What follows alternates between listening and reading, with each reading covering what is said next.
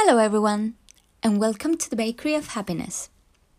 Last week, we immersed ourselves in the topic of self-sabotage. Remember that we self-sabotage when we engage in any action that gets in the way of you achieving or maintaining your long-term goals. The mechanism of self-sabotaging is actually your subconscious trying to protect you, to keep you safe, prevent pain, and deal with deep-seated fear.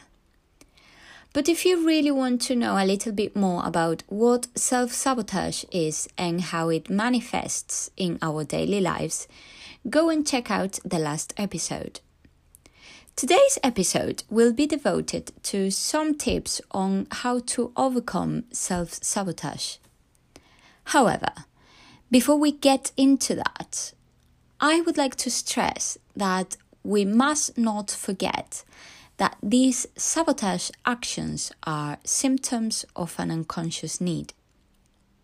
We can make changes in our life and implement the following advice, but above all, it is important to try to recognize the reason for our actions and why those impulses exist in the first place.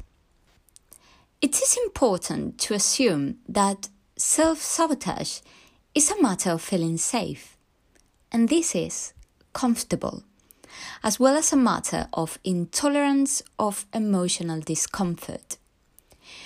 We feel more comfortable when we decide to procrastinate on a task in order to rest because facing that task is likely to cause us discomfort. We feel more comfortable and safer when we decide not to attend that party for fear of being rejected. Behind these behaviors, there is a series of thoughts that trigger that action. I am not smart enough, I am not the type of person who succeeds, there is something wrong with me, I am not good enough. So, what can we do to break this cyclical habit of self-sabotage? Well, last week I asked you to identify some of these behaviors in your day-to-day life. Whether it's skipping a diet, procrastinating on that important project, or returning again and again to that toxic relationship. The first and most important step is to recognize that target behavior. Many times, these behaviors turn into habits, and without knowing, we allow these behaviors to continually undermine our success and happiness. But we may not even recognize that we're doing it. Think about it. What is it that is getting in between you and achieving those long-term goals? Once we have identified the target behavior, we can think about other alternative healthy behaviors. At this stage, it's important to acknowledge that discomfort is part of the process. So we have to be ready to embrace it. And last but not least, the key to any successful process: anticipate and plan, plan and plan. Anticipate that the impulse of this behavior will eventually turn up, and be ready.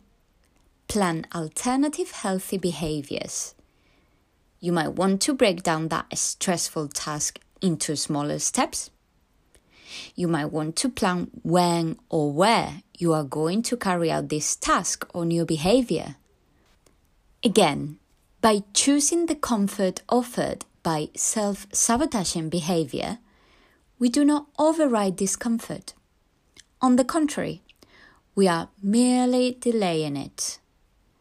Overcoming our self-defeating habits will help us not only to understand ourselves and why we engage in those actions, but also to improve ourselves and help us build a life aligned with our beliefs and values. I have said it before.